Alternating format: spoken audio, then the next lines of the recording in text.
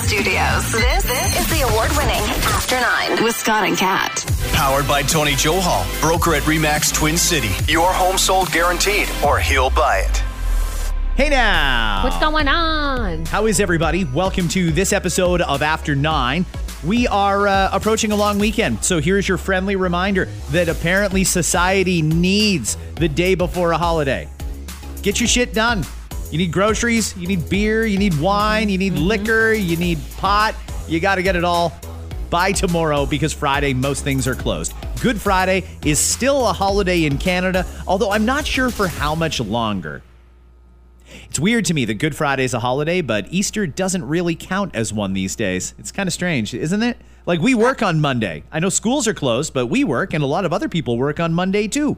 Yeah, a lot of people were. And for that matter, a lot of people are working on Friday, which I find interesting, too. Really? Yeah, I know it is a strange one, and I know it's a strange one for families too because they're in the same scenario that I would be, where we're going to be in on Monday. It's going to be podcast as usual. That's great, but my kid's not in school, so it's kind of a strange one for a lot of people. A lot of people feel forced to probably take that vacation day. We can never be like in sync, it seems, with a lot of these dates. Everything's got to be all over the map, but here we are. That's the case. Let's get to a whole bunch of different things that I want to bring up on this episode of After 9. I'm going to talk briefly about the Ottawa school boards, but we'll do that at the end because I'm a little COVIDed out lately. Let's talk about a good old-fashioned divorce. A divorce lawyer in America is catching a ton of negative headlines for what I think is probably a fairly honest take. This lawyer has practiced family law for 13 years, and she says there are jobs that men do that women should avoid at all costs. Don't marry these people because they tend to be narcissistic and controlling, and it could lead to divorce. So before I run down the list, do you think that a divorce lawyer is an authority on the type of occupations that you should avoid? They certainly would have a lot of insight compared to your average person like myself or yourself. Absolutely. But that said, every single case that they see is usually going to be surrounded by some form of drama. It may not be amicable. So just take it all with a grain of salt, I think. But yeah, I mean, it's probably a good indicator, like a food for thought, if you will. Okay. She says, ladies, you should totally avoid pilots is the first on the list. Pilots. Actually, you know what? I'm going to just let this lawyer do it herself. This is right from her TikTok, her explaining, stay away from these ones. The top 5 professions of husbands that women should avoid, in no particular order: fireman, police officer, military, surgeon, and pilot.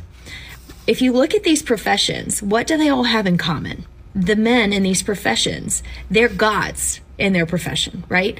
They are treated with a tremendous amount of respect and they have a lot of responsibility. And they tend to be very narcissistic and very controlling. I wonder how it feels if you're listening right now as a pilot or as a surgeon or a cop or a firefighter or a member of the armed forces.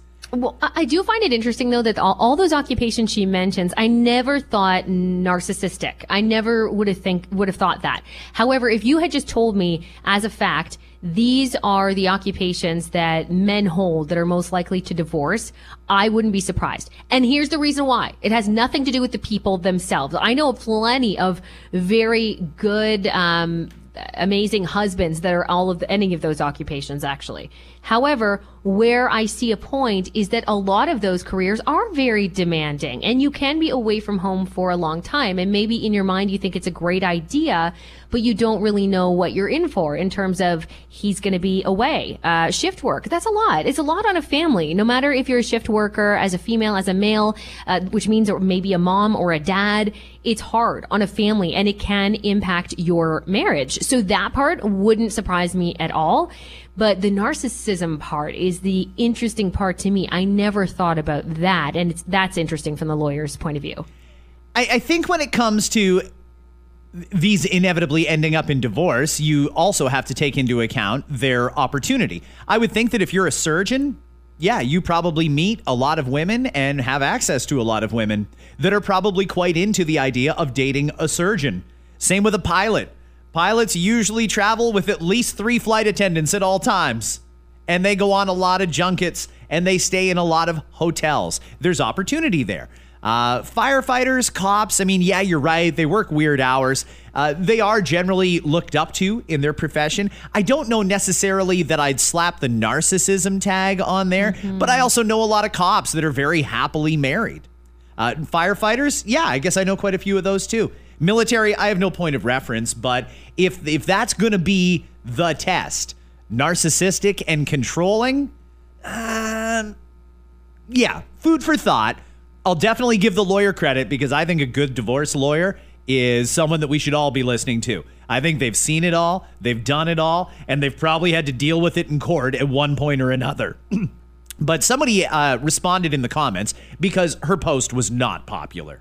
Not popular at all. People are shitting all over this lawyer. And one person said, well, what about women? Are there any jobs that women do that guys should try to avoid? Sure. She came up with one. Stay-at-home mom. Which is, okay, so that's so twisted. I mean, that's not really a good way to put it, is avoid people with this career. You know that you're not a stay-at-home mom unless you have a family with that person. And you decide as a group, as a team, that that's exactly what you're going to do, is have her stay at home with your children. So I don't know. I find that a weird way to say it, but I understand, I assume from her point of view, those are the people that are going to be hardest to fight in court after the fact. That's exactly why. She says stay-at-home moms will go for broke in a divorce because they're worried about the kids and know their own financial security is at risk. She obviously knew that when she posted this, it was going to piss some people off because she signed off in the last video saying, and this was my last TikTok. Yeah, I mean, sure. But again, if you're talking from your own perspective, then that's fair. That'd be fair to state what you've seen. You can't argue with that. You can say, hey, this is what I found, and these people tend to be very narcissistic. And when you're a divorce lawyer, perhaps you're fighting those people. You're fighting those lawyers, I should say, I suppose. But you've kind of seen it all. So it's a good overview, but it doesn't mean that if you are a person in any of those occupations that you're going to be a shitty husband. Let's make that perfectly clear right now. Or a shitty wife if you decide to be a stay-at-home. That's not it at all. Keep in mind, these people are at the point where this is obviously not a very amicable situation. There's a lot of fights and there's a lot of back and forth, and they can take forever, and it can get really, really nasty. So that's what divorce lawyers see the most, and that's her point of reference. See, I've seen similar lists, and one of the occupations that's not on this one that I usually see on other ones is realtor. I've heard that realtor is another one that's very, very similar. In any case, you're welcome to search her out if you want to. It won't be hard to find. We're going to keep blowing through different stories here. Did you hear about this family in Hamilton that lost their cat when they ordered a fucking pizza? This is so messed up. It's totally messed up. I'm going to let the story speak for itself. I'm going to play for you the plea that the couple made. Then we'll circle back and explain and fill in any of the blanks. He just kept telling me I thought it was a stray cat. Why didn't you bring him to the SPCA? If you can't keep an animal and you're so concerned for its welfare, why did you dump it? I'm just going to keep going. I cannot rest or stay here or be here knowing my cat is up there with no food, no water, alone, scared. No shelter. Scary stuff. So this family in Hamilton, Ontario, ordered from Domino's last Tuesday. So Domino's did what Domino's does. They delivered the pizza. The problem is the family's cat was sitting on the porch and the delivery driver picked up the cat and took off with it. A cat nap, if you will. Why would you do that? Right? Why the fuck would you do that? Why would you steal somebody's pet? The family, by the way, as soon as they realized what was going on, phoned Domino's. Domino's gets the driver on the phone. He says he thought it was a stray. But that doesn't really add up because he let the cat go. No. They say he drove about 6 miles and just let the cat go. Can you imagine what the cat thought? He was just having a nice little cat nap on the porch waiting for pizza, and then all of a sudden some asshole grabs him, drives him 10K away, and ditched him. Yeah, that is how presumptuous of you. Even if you saw an animal and you were like kind of sure that might be a stray.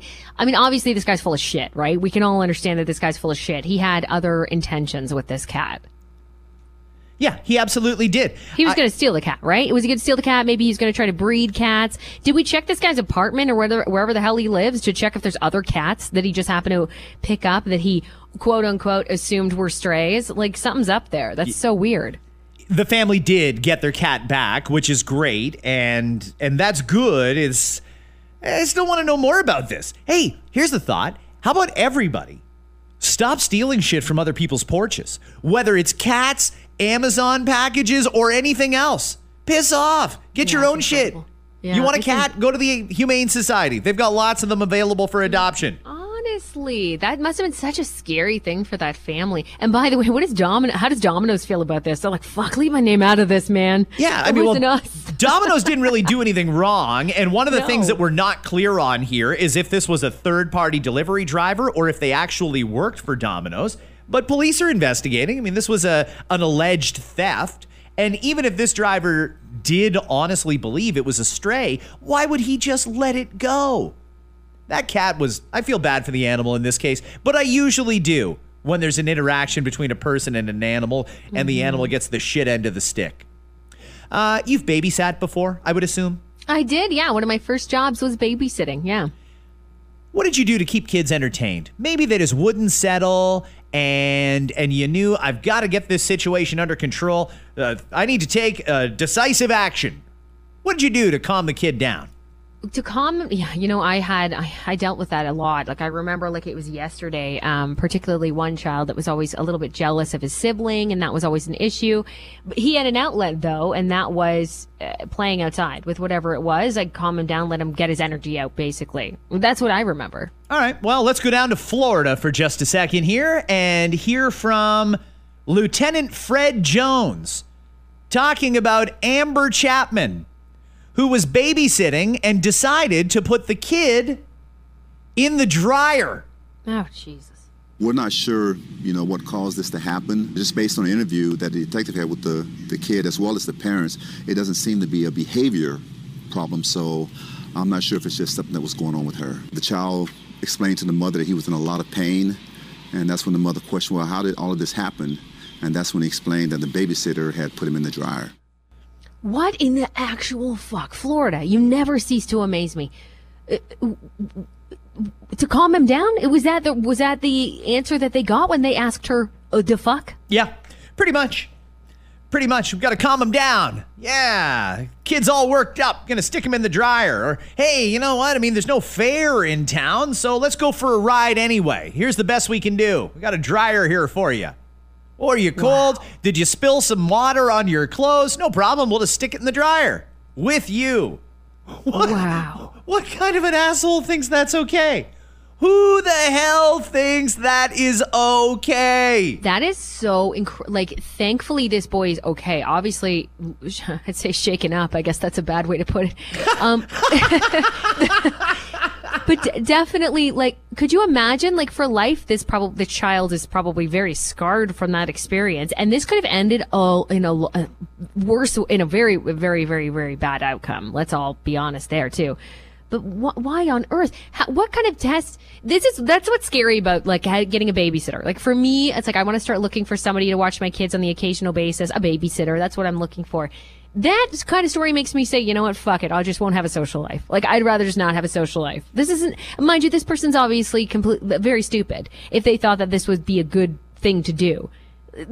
I don't understand. This is literally the opposite of what you should do when you're babysitting. Literally one of the opposite things. That is right up there with here's a pair of scissors. Go take a run, kid. What are you doing? Well, in all fairness, you do have a 50-50 shot at survival if you run with scissors.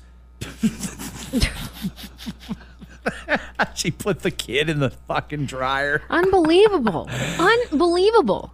I'm not laughing about the kid being hurt. I'm laughing that actually happened. Do you pay the babysitter after you get home and the cops are there and you find out that she ran the kid through the dryer? Do you still give her the money? No, I'm not giving her anything. No, you might get a lawsuit on your hand. I don't even know what to do in that case. Like, what would you do in that case? They put your kid in the dryer. Like, that is abuse. I mean, that babysitter is kind of a kid. How old was the babysitter? The babysitter. Does it say? Good question. Yeah, I don't have that in front of me, no. So this is going to be a kid, I assume, or like technically speaking, a child. I would assume the babysitter is probably a teenager, or something along those lines. She's 35. Yeah, like that's the thing is like, how twisted is this person? Isn't an adult? Like, if it doesn't say, I don't know. That just worries me. It just worries me. The child was 4, in case you're wondering. Jesus. I wonder if there's any part of it that's exciting for the kid. Like when they go and open the dryer door, do you think, oh, this is going to be fun? And then it starts to spin up and you think, oh, this is going to be fun. Eventually you'd start to think, wow, it's getting really fucking hot in here. And I keep falling on my head. But I'm in the dryer having myself a day. It happened to a girlfriend of mine. I'll tell this story, and my friends will always remain nameless. She said she was having such a great day with her kids. Everything was going well. She's like, they're so good. And she told them, go upstairs. You guys go ahead and get ready for bed yourselves, and you guys can have a movie night or whatever it was, right? Go on up there.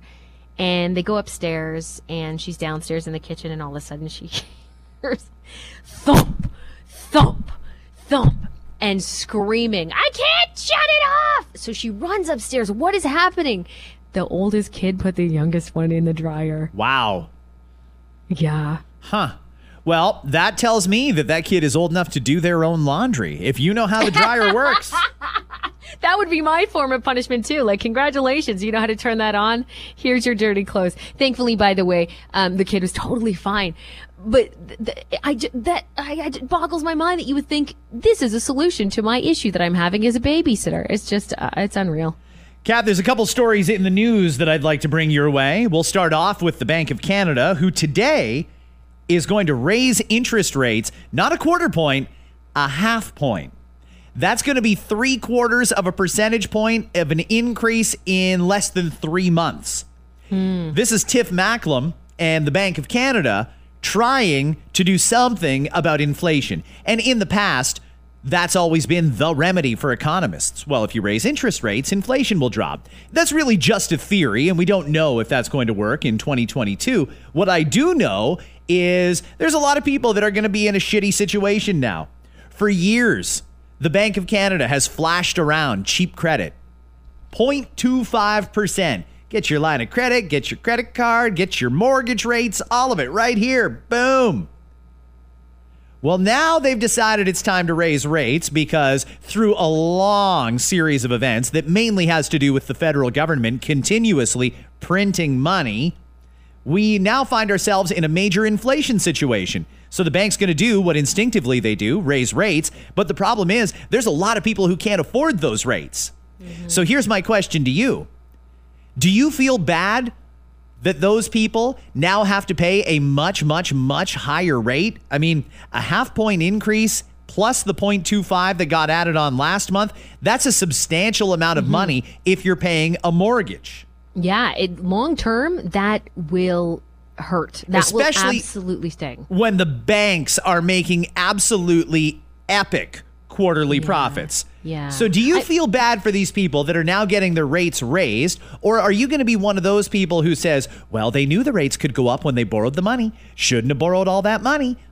Which one would you say you land on? Oh, gosh. I have to pick one because I feel like I'm a bit in between here. I do absolutely feel bad. Like, I never would laugh in the face of someone who feels like they can't afford, their home, with this happening. But at the same time, you do have to go in with that attitude. You absolutely do. And that's something that you're taught no matter where you're at. When I first got my mortgage, there wasn't the stress test we have now. It was not as hard, but I had people who, like my father, for example, who was like, let's write this out. Let's tell you what could happen in the interest rates going forward. Would you be comfortable with this? Would you be comfortable with that? And you have to stick with what you be comfortable with, knowing that those rates could go up. And yeah, everybody was warned. Absolutely. Like, this could go up, and it will go up, by the way. It will continue to go up. It will always go up unless we are, going through some form of recession. It'll certainly go up, and it tests you, and it sucks. But you do have to be prepared for that. That's kind of a part of being a homeowner. So I'm kind of somewhere in the middle. Of course, I feel bad. I'm not a monster. I feel bad for people who think like, well, well, fuck, I have to cut out so many things already on my list of shit I buy in a month, and now I'm going to have to cut that down more. Nobody wants to be in that position. We are being screwed in every which way. But at the same time, you do absolutely have to make smart decisions. Yeah. I mean, I've got a little bit of debt. I've got a line of credit, and there's the mortgage that needs to get paid, and so on and so forth. For me, I think that this is just another sign, and it should be the final decision, that our decision makers really don't know what the hell they're doing. Surely the government must have understood that what they were doing was going to lead to record inflation. They must have known. If they can look around the world and say, oh shit, look, inflation is rising in America and Canada. You printed too much money, you assholes. That's why that happens. And now for the Bank of Canada to go from a quarter point to the next month, a half point, tells me, yeah, the Bank of Canada realizes there's a problem and they've got to do something, because people are looking at TIF there saying, what the fuck? And TIF's between a rock and a hard place. If he raises rates, he could very easily trigger a serious economic downturn in this country. And frankly, I don't think that's out of the question. I think that could still happen because there's so many people that are in over their head. And let's be very clear about this debt. Even if you think, well, you shouldn't have borrowed the money, you should have had enough saved in case the rates go up. This was loaned to them legitimately. They didn't steal that money from the bank or from the credit card company. This was properly loaned to them at a specific rate, or at the rate of the day. I don't think anybody saw a pandemic coming or a global supply line crisis coming. I don't think anybody saw a need to raise rates 3/4 of a point in 2 months. I don't think anybody saw that coming. So what do we do now? Are we going to have people defaulting on their mortgages, defaulting on their debt? Because that's going to cause an even bigger problem with the banks. I really, really hope that the bank has thought this through and really analyzed what the fallout is going to be from raising these rates. I think the solution is simple. They won't do it, but the solution is simple. They should leave the lower rates for existing debt. You can increase the rates on future borrowing. For example, if I don't have a mortgage right now, but I open one tomorrow, yeah, I'd be paying around the 1%, which is what it'll be after today's rate increase. But that rate that I had on my line of credit, the 0.25 from just 3 months ago, that should probably be grandfathered in, because that's what people are used to paying. And on top of the interest going up, gas prices, grocery prices, everything. That inflation is called inflation for a reason, and people can't afford it. The whole thing you're trying to combat, you're compounding and making worse by raising rates this much this quickly.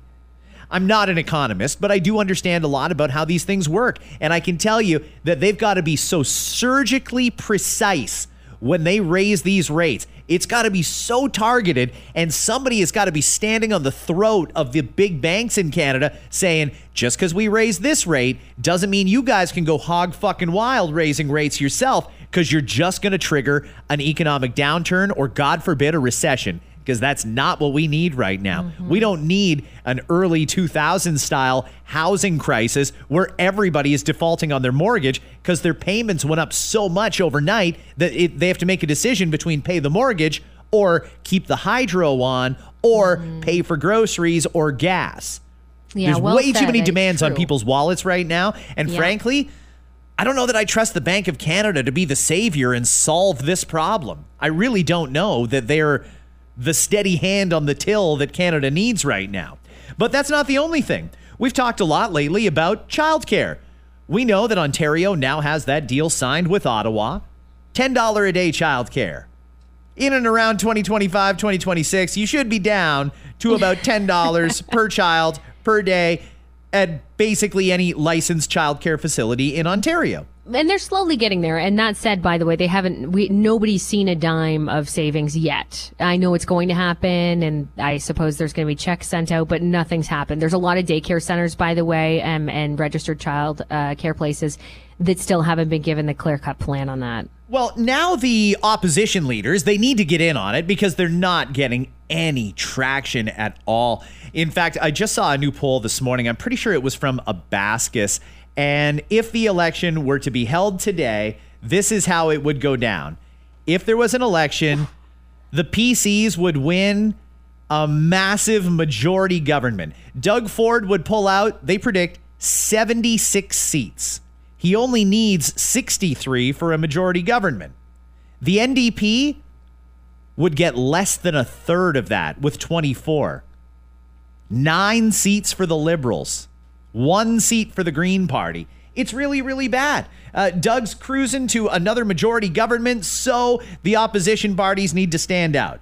The Liberals' proposal, not only are we going to keep the $10 a day childcare that Doug did with Justin Trudeau, we're going to double down and give you $10 a day before and after school care. They're also going to top up parental leave and bring back pay transparency legislation. As for the NDP, they say they're going to double down on ECEs. Instead of the $18 an hour that ECEs would be getting under the $10 a day childcare arrangement, they would get $25 an hour. Okay. I think everybody knows. I think everybody knows and understands that I'm firmly in favor of a childcare strategy. And yes, we have to remove every barrier there is that prevents women from joining the workforce or staying in the workforce. We absolutely have to do that. But at some point, we got to ask ourselves how many billions of dollars the taxpayers have to pay for childcare. How cheap do we need to make it? Or now that we've made it cheap, how much can we keep investing into this? I mean, Andrea wants to bump that pay pretty substantially. That's what, a 25% increase? 30% increase in ECE pay? Steve Del Duca wants to make just everything across the board $10. Yeah. Like it's a goddamn pizza value menu. I don't know. Like for me, especially when it comes to the NDP, like you might as well go out and promise everyone a unicorn because it's not going to happen for you anyway. So you might as well. I just think that that's fine. They're going to say whatever they want to say. But I don't think they have a shot in hell. I really don't. I don't think any of them do. Listen, we are currently watching the federal Conservatives have a leadership race. If you're an Ontario Liberal, you should pay attention because you guys are fully expected to be having a leadership race soon. Steve Del Duca, the leader of the Liberals, is unelectable. This guy is not the person you should have picked, and you're going to see it on June 3rd when the results come in. They might as well just pull themselves out and save the money and start planning for the 2026 election, because this isn't going anywhere. I'm sorry to tell you, but Doug's going to win a massive majority government on June 3rd, and that's just the way it is. As for the NDP, I don't know how many chances they figured they should give Andrea Horwath, but here we are, and you're not getting any traction. I mean, if these polls hold up, 24 seats?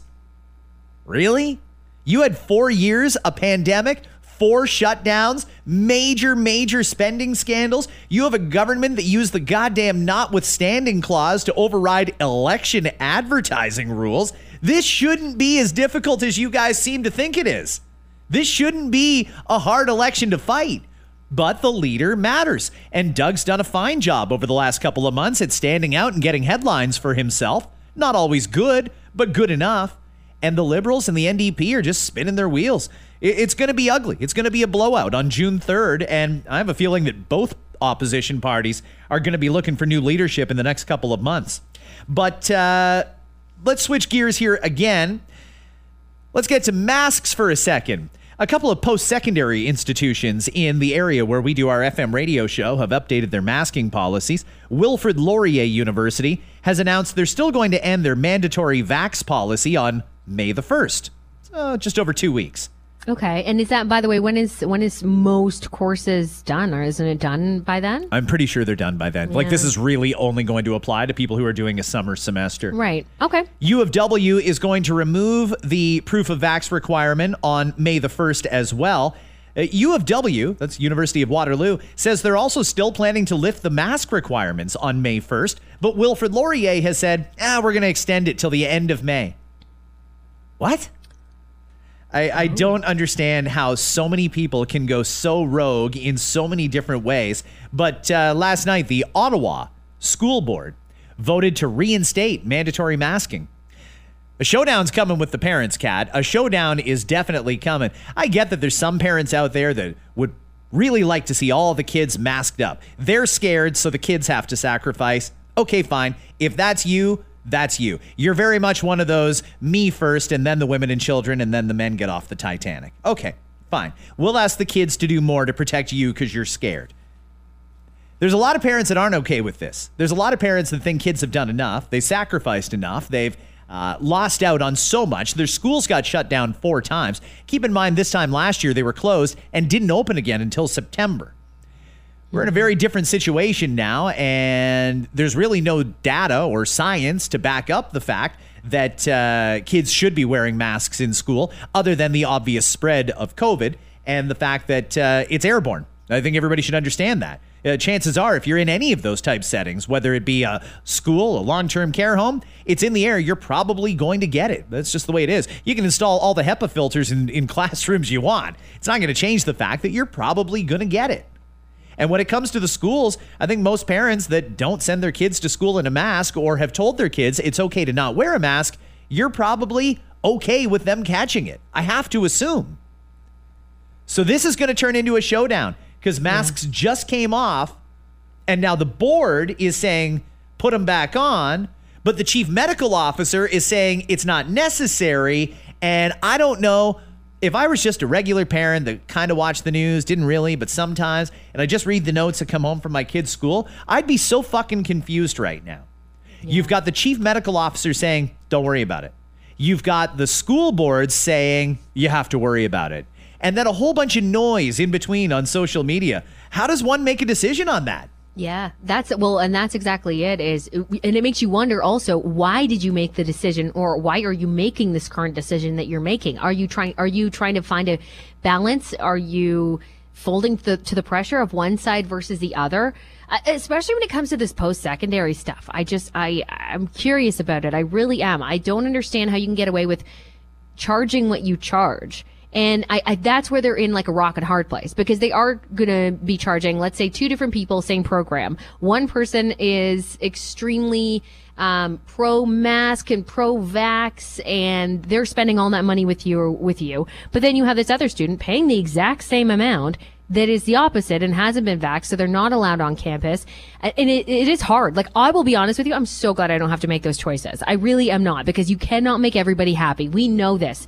Not everybody can be satisfied. But if I'm paying X amount of money to be educated at your school, and you're telling me, sorry, you're going to have to stay at home, maybe I'd be thankful that I have the option to at least do that, but it's not fun. I've spoken with people who are at home still, who haven't even had the chance to see their classmates face to face, and they're involved in groups and they feel left out because they can't really participate if the in-group experience, or they have still anyway. They've met with those people because the students don't care. And that's the thing, is you're intermingling anyway. Like, they might not want to admit it, but there are intermingling, those vaxxed with unvaxxed. It just makes no sense to me at this point. It's amazing that these institutes of higher learning are given the credit they're given, that they're put on the pedestal that they're on, when we've all figured it out. Most businesses have figured it out. The government has figured it out, that the Vax Passport does not do anything.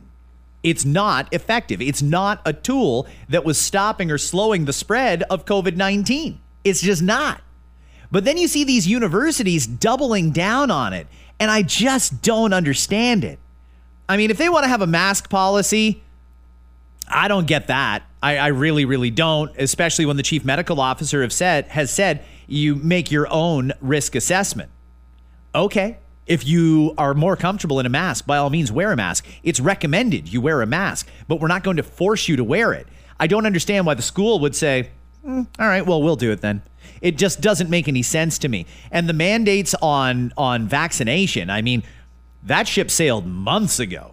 What do these schools not understand about that? How can you take them seriously as an institution of post-secondary learning when they don't even have that basic thing about the pandemic down pat yet? It doesn't make any sense to me. I'd love to hear an explanation for it. I'd love to hear what the goal is in keeping this in. In fact, if you happen to be a staff member at Laurier or U of W, could you explain to me why now still and for another 3 weeks you have this policy in place? Because I don't get it. It doesn't make any sense to me at all. There was one more thing that, we're going to talk about fashion here, Kat. A fashion segment on After 9. A fashion segment. Look at us go. Le Chateau is back. They say their clothing line is going to return to brick and mortar stores later this month. The latest collection is now online, and it will soon be available in 37 Suzy Shear locations across Canada. They say the new concept stores will feature clothing from both brands. The Suzy Shear side will offer casual, weekend, and work attire, while Le Chateau focuses on dresses, footwear, and accessories. Suzy Shear's parent company stepped in to buy Le Chateau's intellectual property and designs when they filed for creditor protection back in 2020. You like Le Chateau, right? I don't mind Le Chateau at all. I mean, doing the radio thing, you know what it's like. You do a lot of like live on location things, and Le Chateau was always my jam. When I was there, it was great, and you find some great deals. Back when there was a lot of events to go to, I think they've got a great selection of dresses and accessories for dresses. So that was usually, a place that I would look at, one of a few that I would look into if I had an event. I'm happy to hear that the brick and mortar's back. You are able to shop online, but for some people it's too much. It's overwhelming to shop online. But I know there's a lot of people who really miss Le Chateau in brick and mortar form. So I think this is a good mix. Suzy Shear's not one that is a go-to for me personally, but the fact that they've obviously teamed up because they own the rights to it, then yeah, I'll check out the store. I'm actually kind of excited to check it out and see if there's any differences. I'm curious if they can make it. It's hard right now. It's hard for retailers. Clothing store retailers, I should say specifically. When you walk through a mall, and I'm not sure if these are going to be just placed in malls, if they're going to do an outlet form, we don't know, because there's outlets of both, and they're both in malls as well. They used to be. So I'm not sure what the plan is there. But as you walk through a mall now, I mean, it's hard for any clothing retailer. So if you can team up together, and maybe that makes it easier, and you are able to separate. And I mean, you mentioned, okay, so it's more casual over on this side. Le Chateau's going to take care of more of the fancy stuff on that side. I know there's a lot of men, by the way, that really, really like the men's stuff. So I'm not sure if specifically they're going to bring that back for brick and mortar, but I know that there's a lot of guys that like those suits, for example. Yeah, really? Yeah. Do guys wear suits from Le Chateau? Yeah, the Le Chateau men was actually quite popular. Yes, really? Absolutely. No, I had no idea. Yeah. Yeah, okay, it's great. I don't know how they've managed to stay afloat selling clothing online. There's a big difference between women and men's clothing, particularly with the fits and the styles. And for me, no problem at all. I know my waist size. I know the length of my legs. I can order jeans from just about anywhere. As long as I understand the cut, I'm good. Is it tapered? Is it boot cut? Is it whatever? Okay, fine. I'm good. I know that whether I order jeans from Old Navy or American Eagle, as long as I have that right waist size, the right length, and it's a straight cut, I'm good. It's so different for women. So different. Would you really buy a gown for a ball online? Because that seems like a crazy proposition to me. You'd really be rolling the dice that you were going to get the fit that you want, that you probably could get if you could go in and try it on. I'm a maniac. I ordered my wedding dress online. Atta girl. So, for me, it's not too daunting to do it. But you're absolutely right. There's a lot more to it as a woman when you are shopping online versus shopping in the stores, because we have a lot more to think about. Absolutely, when it comes to pants, does it fit the booty right? How is it shaped? And a lot of things are more fitted. They tend to be anyway. I know there's a lot of guys that'll rock fitted clothes too. That's great. But for women, there's a lot to take in. So going there and physically trying on the dresses or whatever it might be, the dress pants, and checking things out in person, yeah, I know that's going to benefit a lot of people.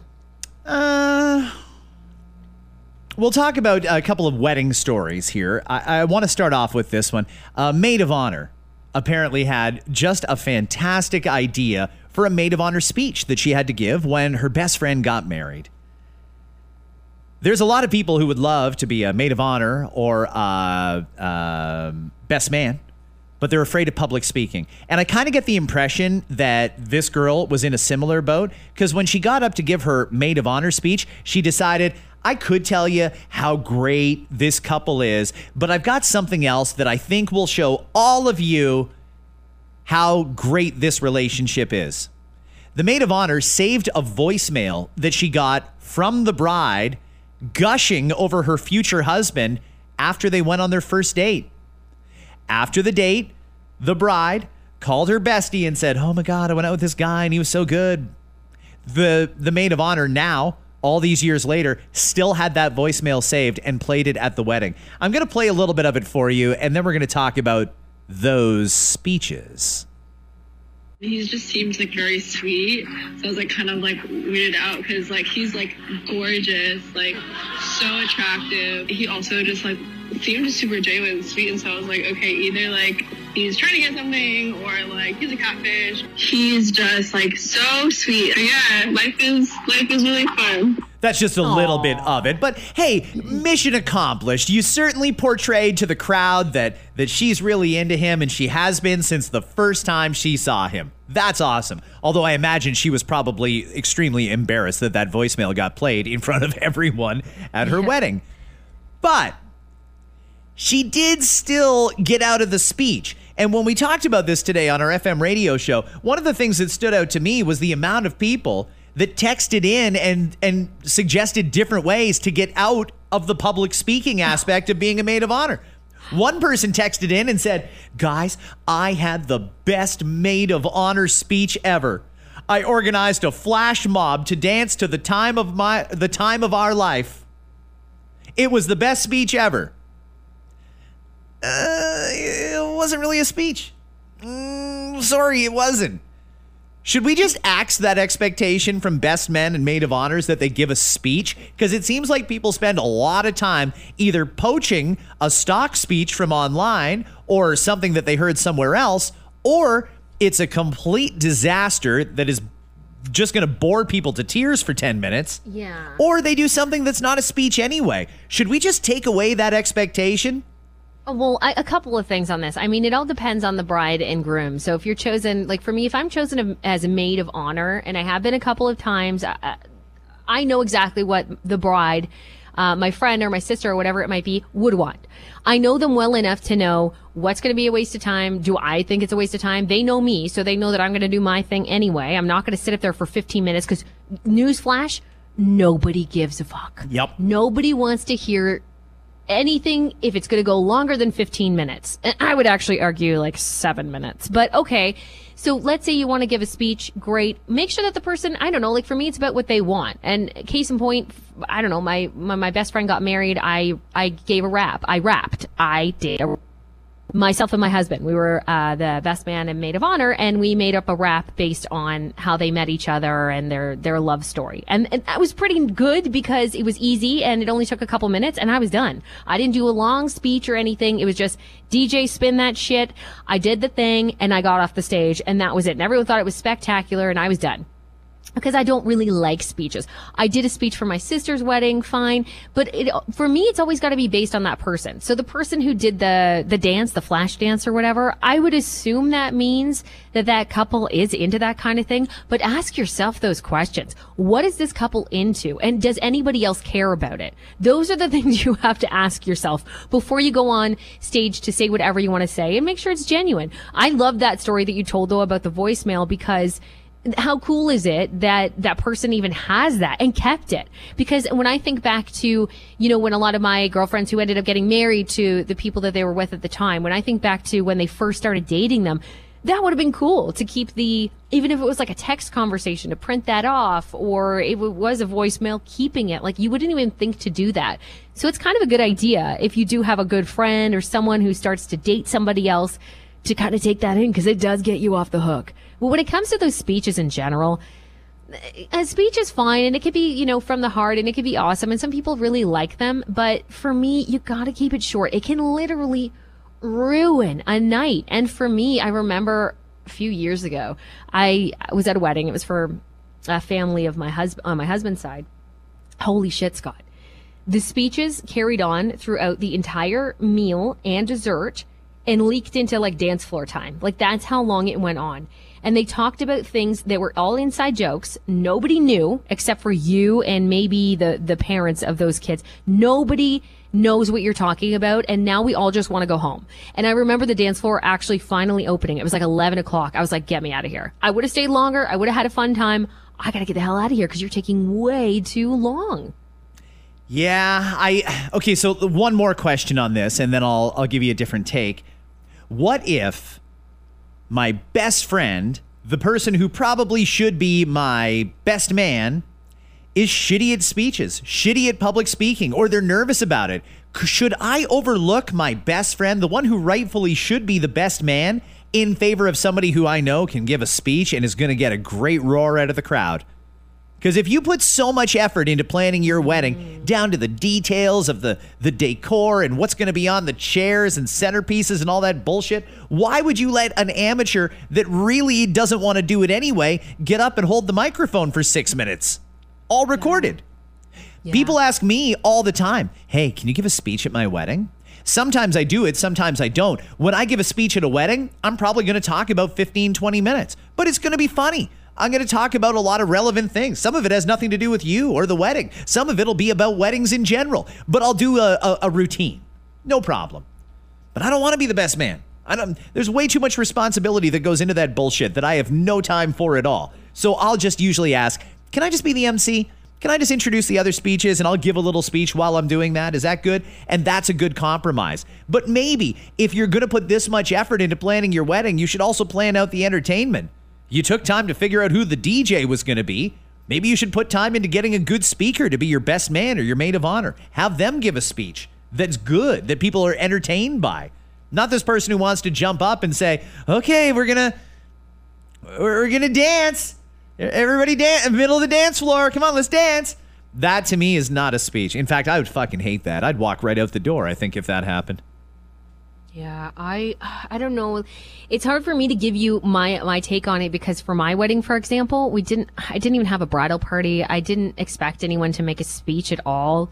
I asked if anyone wanted to say anything, and a couple of people stood up and did, but it was more of a very casual, around the dinner table in Vegas kind of thing, just giving speeches and having fun. It was nothing formal at all. That was me though. That was what I wanted. So again, I do stress that it depends on what they want, but it just sucks to be like a guest somewhere where you don't want any of that. I don't want to hear your best friend from college who's a shitty speaker talk for 45 minutes. Like, it's just kind of like, okay, can we, and listen, if you're going to do that, sorry, I'm going to get on a tangent here, but if you're going to do that, do us all a favor and keep the bar open. Don't close the fucking bar and expect us to listen to a 45-minute speech about shit that we don't know anything about. So have it both ways at least. Let us go get a drink a little bit. Come on. I usually stock up right before the speeches start. It's kind of like, squirreling away food for the winter. You've got to stock up to keep yourself entertained. That's exactly it. While we're talking weddings, Ben Affleck and Jennifer Lopez are talking a little bit about how Ben proposed to Jen this time, the 2022 proposal. She was naked at the time. I probably would have done the same thing, Ben. If I walked in and J-Lo was standing there naked, I'd probably get down on one knee too. Sure. Here's J-Lo talking about the proposal. It was totally unexpected. My love came in, and he got down on one knee, and he said some things that I'll never forget. Then he pulled out a ring, and he said, will you marry me? And it was the most perfect moment. Feeling so lucky. It's not often you get a second chance at true love. We feel very lucky. I love you. I love you too. Yay! Going to the chapel and we're gonna get married. Well, she knows where it is. She's been there many times. I'm sorry. Okay, first of all, I just want to make it perfectly clear. I love J-Lo and I love Ben Affleck. Isn't it? It's such a rarity that something like this happens. Let's not forget that this guy proposed to her 20 years ago. Like almost 20 years ago to the day he proposed to her. What was it like the first time? And did he think back to that first proposal and go, fuck, I gotta do things a little bit differently, I guess. I mean, whatever he said must have been good. She said yes, and they're excited to finally, hopefully, get married this time. For those who don't know, they were engaged, but they never ended up getting married. And then life changed courses for both of them, and they both had children with other people, and it's a lovely story. They got back together, and it is very rare for you to get a second chance at love like that. And that's all true, fine. But is like from Ben's point of view, from a guy's point of view, can you tell me like how weird that probably is for him to propose a second time, knowing that, by the way, she's been proposed to by many men and married several of them. Married several of them, and you've been married before too, sure. But knowing that how many proposals she's probably had, was this just one of those like, hey, I got to get you where nobody else has before, and there's a lot of things that are crossed off the list. Like someone proposed to you at a dinner, someone proposed to you here. Okay, maybe I'll get you in the bubble bath. That's where I'll get you. Yeah, See, the thing is, I don't know how Ben really feels about her. Like all those years that he was married to Jennifer Garner, for example. Was J-Lo the one that got away? Or is this just sort of what he's settling for now? And I don't mean that in any sort of a disrespectful way towards Jennifer Lopez, because I'm sure she's great. She is great. I've met her, actually, and she's a lovely woman. But I don't know where his head's at. I mean, if this is really, he feels like a new lease on life, this is the future, he feels like she's the one, then I'm sure he was very excited to do it. If this is just sort of an obligatory thing, or it just checks a lot of boxes, or it's convenient, makes sense, I don't know. Yeah, why not? She's in the tub? Yeah, she's probably never been proposed to in the tub, odds are. So I'll just go in there and do that. You know, I mean, there's a lot of different ways that this could have gone. It sounds like it was a little lazy. I would have thought that with Ben's money and means, he probably could have done something. He could have done anything he wanted. He could have gone to the top of the Empire State Building and had a dove fly the ring in on its wing. He could have. But just a regular, hey, we're at home, she's having a bath. Yeah, I'm going to go and do that. Yeah, but you know what? There's something really like nice and intimate. Like when you're not trying to put on a show, when you're just being real. And maybe tub time was like their time or something. I don't know. Maybe there's something to it. Who cares? Like, I don't know. I think that there's something really nice and intimate about it. That's good. And everybody has their own story. I would be okay with that, I guess. I would just want to make sure that I took care of everything I wanted to take care of in the tub. Like, if I'm just there to relax, cool. Yeah, you proposed to me. That's awesome. Come join me now.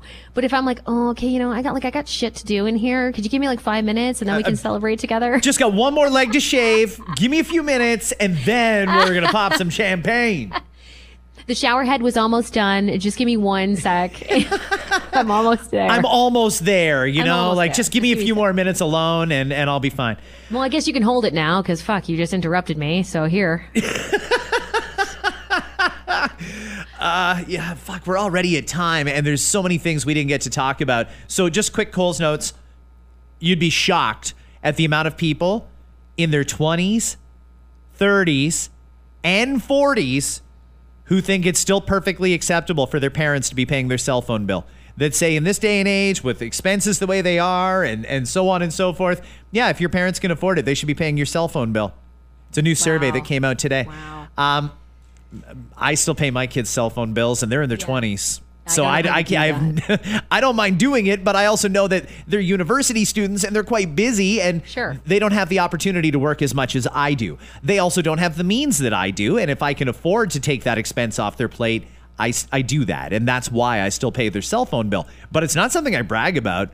If I've got a buddy who says, yep, kid just got a new cell phone, made them pay for it themselves, and they got to save up $50 a month from their, I don't know, paper route or however kids make money these days, I wouldn't admit, yeah, my kids are in university and I still pay the bills. It's just not a popular thing to admit, I feel like, is it? Yeah. No, I mean, and there's a fine line, and I understand where you're coming from because your kids are in university. You're absolutely right. They're focused on that.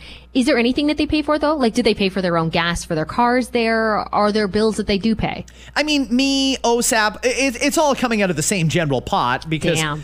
Yeah. That's where I would... And that's to each their own. To each their own. I wouldn't do that. I wouldn't. Nope. There's no way. You'd make them pay. I had to pay my bill. My mom has never paid my cell phone bill. You know, I learned a lot in doing that. And I remember, and I know things are different now and cell phones do a lot more than they used to when I was in high school, for example. But when I was in high school and it was right at the beginning, I remember it was like grade 9. I wanted a cell phone like other people and I had to buy a card at the time. That's the only way that most people used it. And my parents were like, cool, get a job. And in high school, right then and there, I got a job so I could afford to do that. And it taught me a lot about money. It taught me a lot about earning money and saving money. And I ended up buying my own car at 16 years old. I bought my own car because that first moment of, okay, I need to get a job if I want to have a cell phone. Wait a minute, I need to work more hours if I want to save up for a car. It's just like, for me, it was like the starting point. And I don't want to take that away from my kids. I want my kids to understand the value of $1, even if they're in school. All through school, I paid for things. My parents helped me, of course. I stayed at home during school. So it's a little bit different, right? Where I got the chance to stay at home. They were paying for food at the time for me. We all are lucky enough, hopefully, to have our parents help us out. But that's one thing, is those little extras, those little things that aren't necessarily necessities, but things you want. I want my kids to be able to do it themselves. Work hard and then pay for shit yourself. At a certain point, I would probably cut my kids off of those things. I mean, I'm always going to make sure that they have a place to live and food to eat, of course. But I need them to learn. And for me, I learned a lot in working really hard as a young person to save up for things. And I feel like I've taken all of that information in. And through the years, I've been able to, financially be comfortable because of those early lessons. So I would want my kids to learn those. And phone bill is one of many different ways that we can do it. Some people this morning, when we talked about it on our morning show, said for me, it's if they're not in school, then they're cut off. So as long as they're in school in some way, shape, or form, I will continue to pay. And maybe that's the way that you do it, for example. And that's great. Hey, if you have a way that you do it, cool. Some people think it's mean if you try to cut your kids off in any way or make them get a job. Okay, but maybe you grew up different than other people. Like for me, I just know the way that I'm going to do it, but I'm definitely not judgy on other people. 21% of adults under 30 say their parents still pay their bill. More than 1 in 5 adults under 20 say their parents still pay their bill. 8% of people between 30 and 45 say the same. So what's the oldest acceptable age for someone to still be on their parents' plan? 1 in 4 think you should be paying for your own phone by the time you're 18. 27% said sometime between 18 and 25. Those are your post-secondary years. Okay, yep. 32% think even older than that is okay. And 28% think it's always acceptable, no matter how old you are, if your parents have the means to do it. Imagine that. Your parents are retired. They're sunbirds. They winter down in Florida. They've got money. Why am I paying a cell phone bill? They should do it. Live with yourself, though. Like, this boggles my mind as that adult, that grown-ass adult at 27 years old, let's say. Your parents are paying for your cell phone. How does that make you feel? Do you feel accomplished that your parents are paying for that when they could be saving up for retirement? Like, to me, I just feel like it's so selfish. And on that, we are going to say thank you for downloading this episode of After 9. We didn't get a chance to talk much about the death of Gilbert Gottfried, but that's a tragedy. There's been so many great comics that we've lost in the last year. Yes, there has. And you know, what's interesting too, Scott, what people are finding it interesting is that he tweeted out a photo of himself, Bob Saget, and Louis Anderson, all three of whom passed within like 4 months of each other, which is crazy. But he had tweeted that photo out after Bob Saget had died, saying this photo is very sad now. So a lot of people are sharing that same photo, saying it's very, very sad. If you do take a moment, you want to like remember Gilbert Gottfried, or maybe you don't know a lot about his comedy. For me, his stand-up was never really funny, but what he did at roasts and when he was on Hollywood Squares back in the day, I would suggest you YouTube those because he was really fantastic and one of a kind at doing those. Have yourselves a fantastic Wednesday. We will be back tomorrow. One more episode of After 9 this week before the long weekend. Hi, you schmucks! No! 1,000 times! No! Boy, Jafar's gonna be happy to see you. I did no preparation. I just went in and had fun with it. When she heard that Phileas Fogg had done it in 80 days, journalist Nellie Bly beat him by doing it in 72 days. What did she do? Get through to the cable company. Wow, why do I keep having these silent farts? What's wrong with me? And the doctor goes, well, first of all, you're going deaf. The After 9 podcast is powered by Tony Johal, broker at RE/MAX Twin City. Your home sold guaranteed or he'll buy it. Hi, it's Shauna, and I might be a bad parent because my kids think French fries are vegetables. Hey, it's Ryan, and I might be a bad parent because I went out for wings when my wife was in the hospital after giving birth. Johnny here. I might be a bad parent because in my house, the tooth fairy gives pocket change. But we're not alone. Len emailed us and said his 6-year-old daughter's Tarzan moment going from love seat to lazy boy by curtains made him more proud than any dance recital. And Andy left his 2-year-old at the rink. All right, guys, I'm sure we're not alone. Like Andy's kid. For stories and confessions like this, make sure you check out our podcast. It's called Bad Parents, and it's available wherever you get your podcasts. I left a glove at the rink.